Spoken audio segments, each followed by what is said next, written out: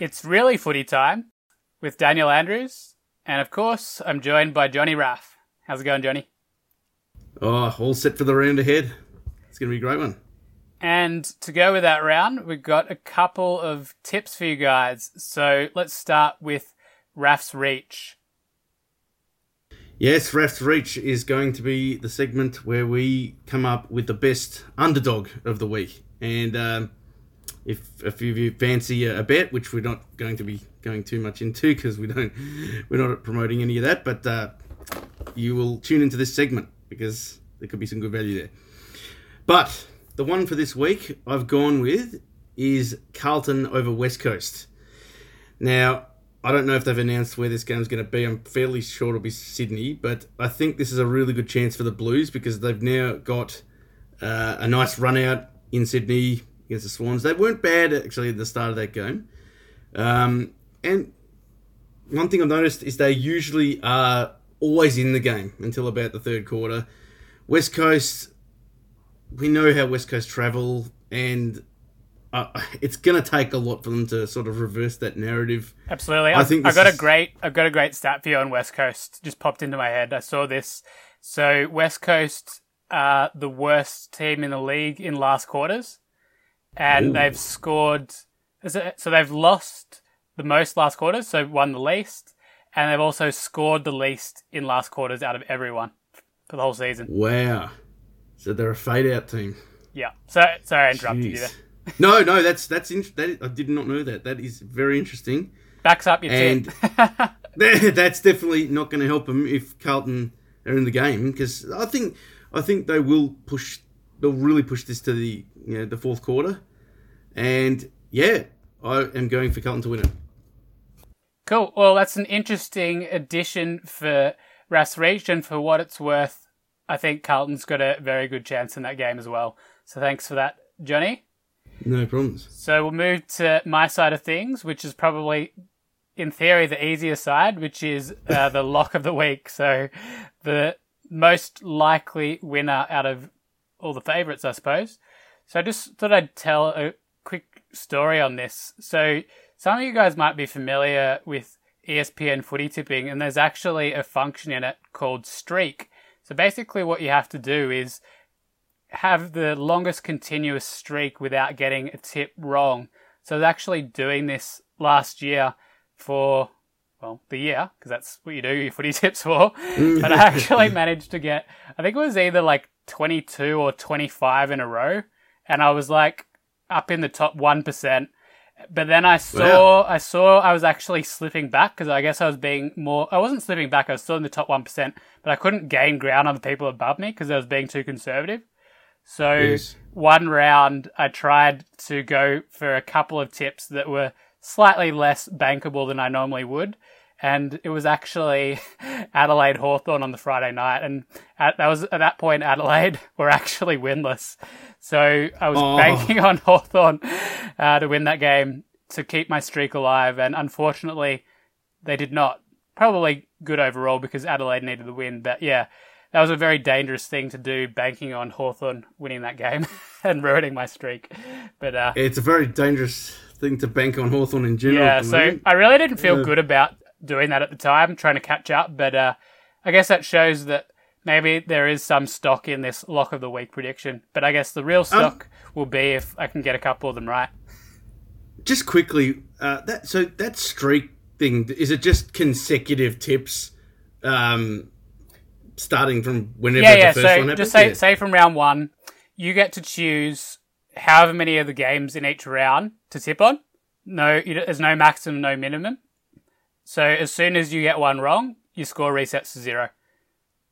Okay. So I was basically taking somewhere between sort of 1 and 3 games each week, and over the course of half a season, I built up my sort of 22 to 25 streak. And you do this in addition to your regular tips? Yeah. Right. There's like 3 things. There's like, I don't know what the other one's called, but it's like a sort of a betting function where you have like 100 points to spread out across the games. And then there's just the normal tipping. Oh, is that Flexi one? Yeah, Flexi. Yeah. I have to check that out. But anyway, back to the lock. Okay. So after that long-winded introduction, my lock of the week is Adelaide over Collingwood. So first of all, the game should still be played in South Australia because they're not engulfed in another lockdown like we are here in Melbourne. And Adelaide have actually looked really good over the last couple of weeks. And even before that, when they weren't winning, they were building. Their pressure's been up. They can score. And that's two things that really can't be said for Collingwood at the moment. So obviously on the weekend, only kicking, I think, 5 goals. And just really not a lot to like about what's happening with Collingwood at the moment. And I just think the scoring power and the pressure of Adelaide is quite bankable. And looking at this round, there's actually a lot of quite interesting games. So it was actually not the easiest task to find this lock. Normally it's a little easier than this.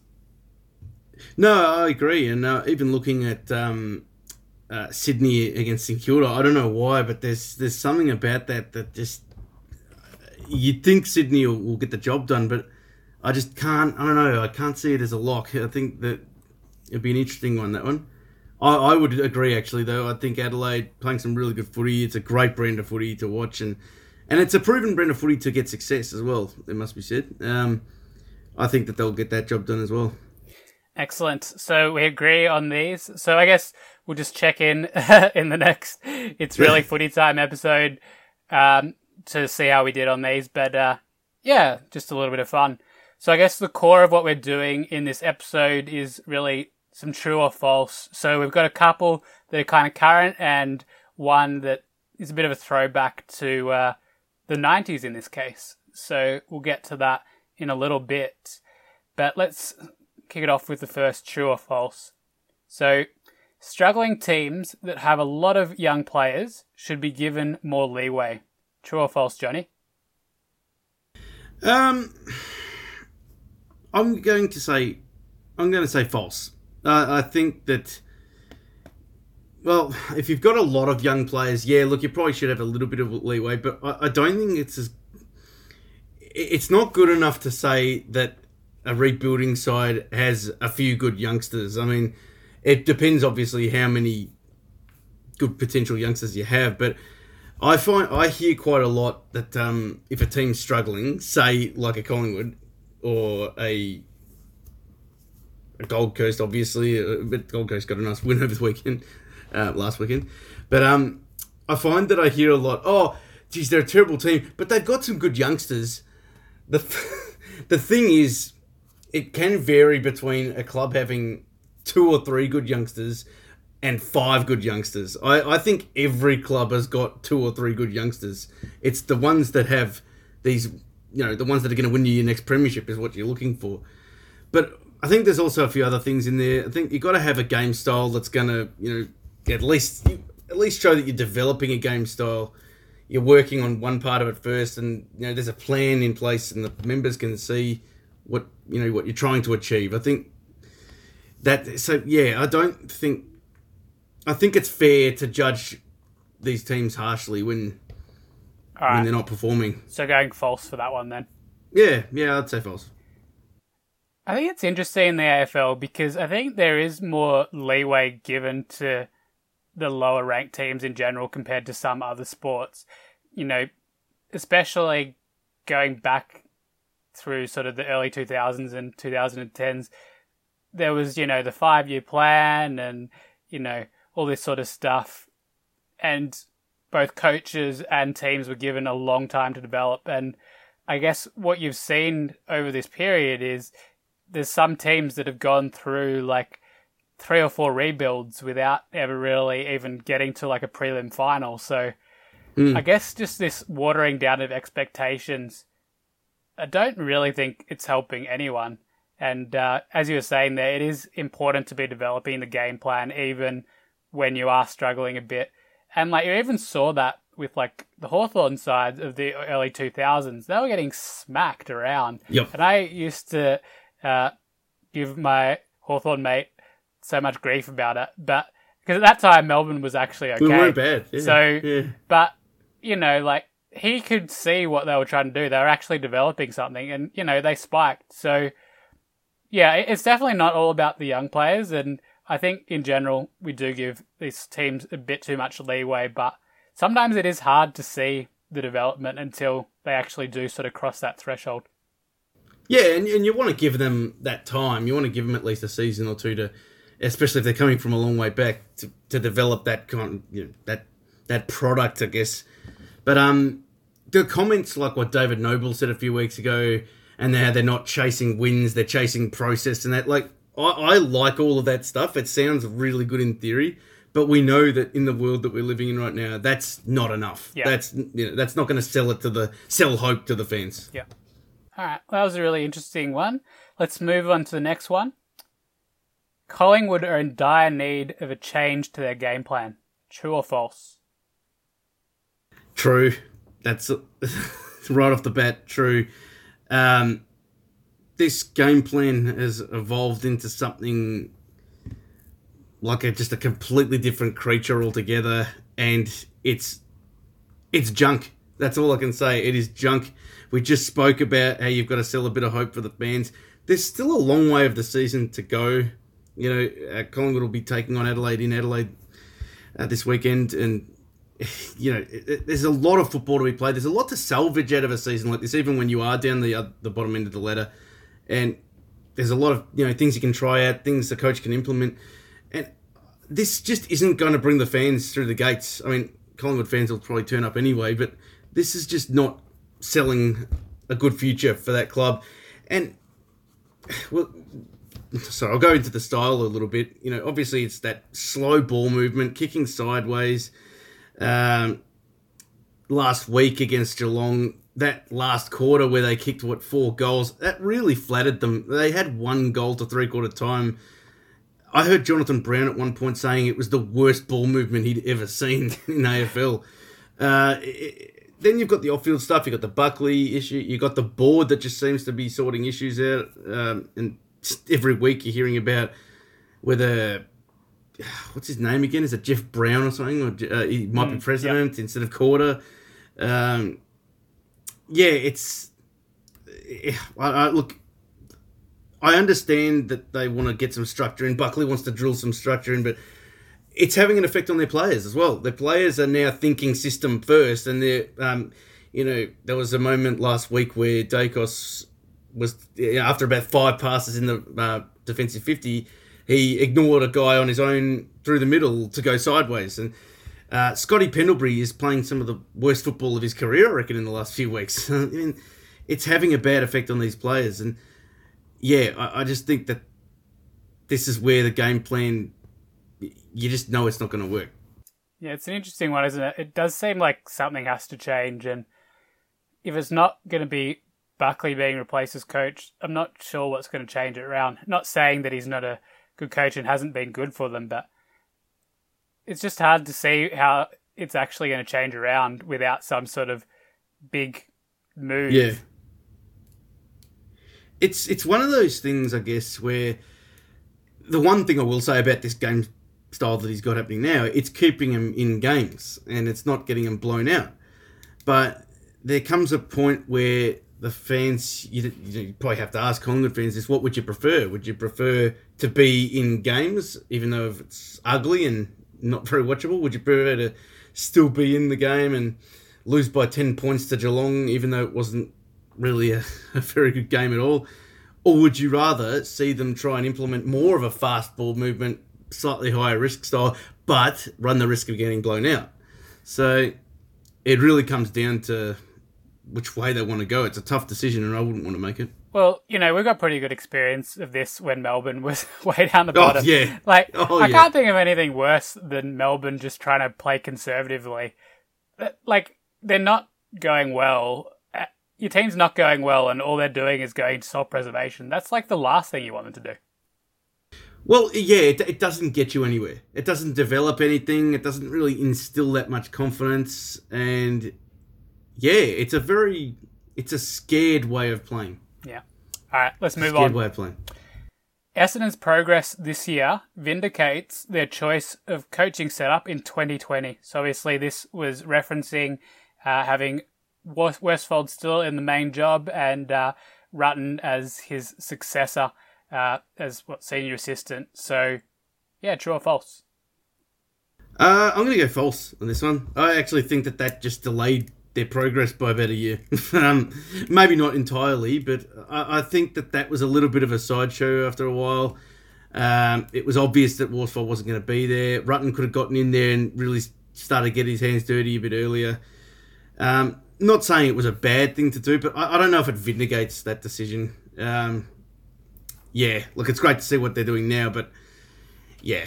It's a hard one. I'm not sure. It is not as easy as it sounds, but yeah. I'll probably go false as well. Like, it's impossible to know whether they get the response they got this year without last year, but living through that last year, even as a neutral supporter, it was pretty horrid for Essendon. Yeah. I can only imagine what it was like for Essendon fans.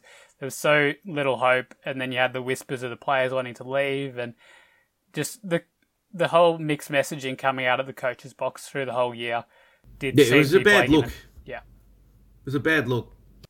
So I guess maybe there's something to be learned from that. If you are going to move in that direction, maybe it is just better to cut the cord a little bit sooner and give the successor a little bit more free reign. You know, you can still have some sort of assistance for them, but to not have that successor in the main role, as you were saying, I think it is just sort of holding everything back. It just seemed like, even if Woosha was going to be there for the first half of the year or something, I think when it got to the halfway point, I think they were in need of a change. And I just don't think it would have hurt if they gave Rutten the reins at that point. Interesting. All right, and now for our 90s flashback. North Melbourne winning 2 premierships during the 90s was unders for this great team. True or false? It's actually a tough one, but I'm going to say true. I think that they're probably... lay it on me. I've got my own theory about this, so I'm keen to hear yours. Yes, I think so. The question was underachieving, wasn't it? Did they underachieve? Yeah, I think true. They got a good return. They definitely got a good return. I think for... what was it? I'm going completely off my memory here, but I think from about 1994 up until 2000, they made the preliminary final every year. And they got 2 premierships as a return. It's nothing to sneeze at, but they did have probably one of the best players that's ever played the game, who dominated the game's hardest position, and a very good cast around him, and a very good coach. I think that they probably should have had 3 premierships in that period. Interesting. And I think the 98 one's the one that got away. Yeah. I was probably thinking along similar lines to you initially, Johnny, but thinking about it a little bit more in depth, I'm actually going to go false here. I agree with you that they probably should have won in 98. They kicked themselves out of that game against Adelaide, and they were the dominant team that year. So to me, the ones they really should have won were 96, which they did win, and 98, which they didn't win. So they kind of got a bit of a consolation in 99, which is a year that they probably... I don't actually think they should have won that one. And there's one very simple reason for that. And I think you can probably guess what I'm about to say. But it's the prelim final, the other prelim final, famous prelim final between Carlton and Essendon. And Carlton find a way to knock off the extremely favoured Essendon team. And this is the Essendon team that goes on to become, one of the most dominant single season teams in a season, in that 2000 season.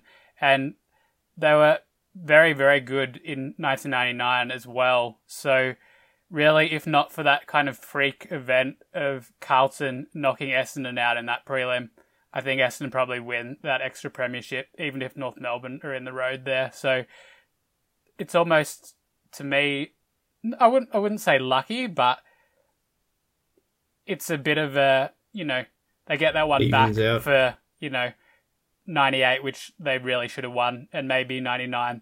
There was just, a slice of luck involved in not having to face Essendon at least. I think that's probably fair. And sometimes you do forget, actually, 99 really wasn't meant to be their year, in a way. It was definitely far and away Essendon, the best team of the year. I guess when you look at it that way, I mean, it's hard to say a team underachieved when they finished top 4 for that many years in a row. That's pretty good success, I guess. There's a few ways of looking at this now. That, as you were saying, your point just now, that 97 one, they didn't finish the season, but I think they finished 7th that year. But they did go on a really good run in the finals. I think they knocked off Geelong in the first week. Can't remember who they played the next week, but they won that one. They made the preliminary final against St Kilda, but they were missing Glenn Archer and Wayne Schwartz from suspension. I wonder if those two were playing, if that result might have been slightly different. Maybe, yeah. They would have had to play Adelaide. It's one of those things, yeah. It's one of those things. But I got one other question for you. Okay. Who is more successful in that period? North or Essendon? Or Pagan or Sheedy?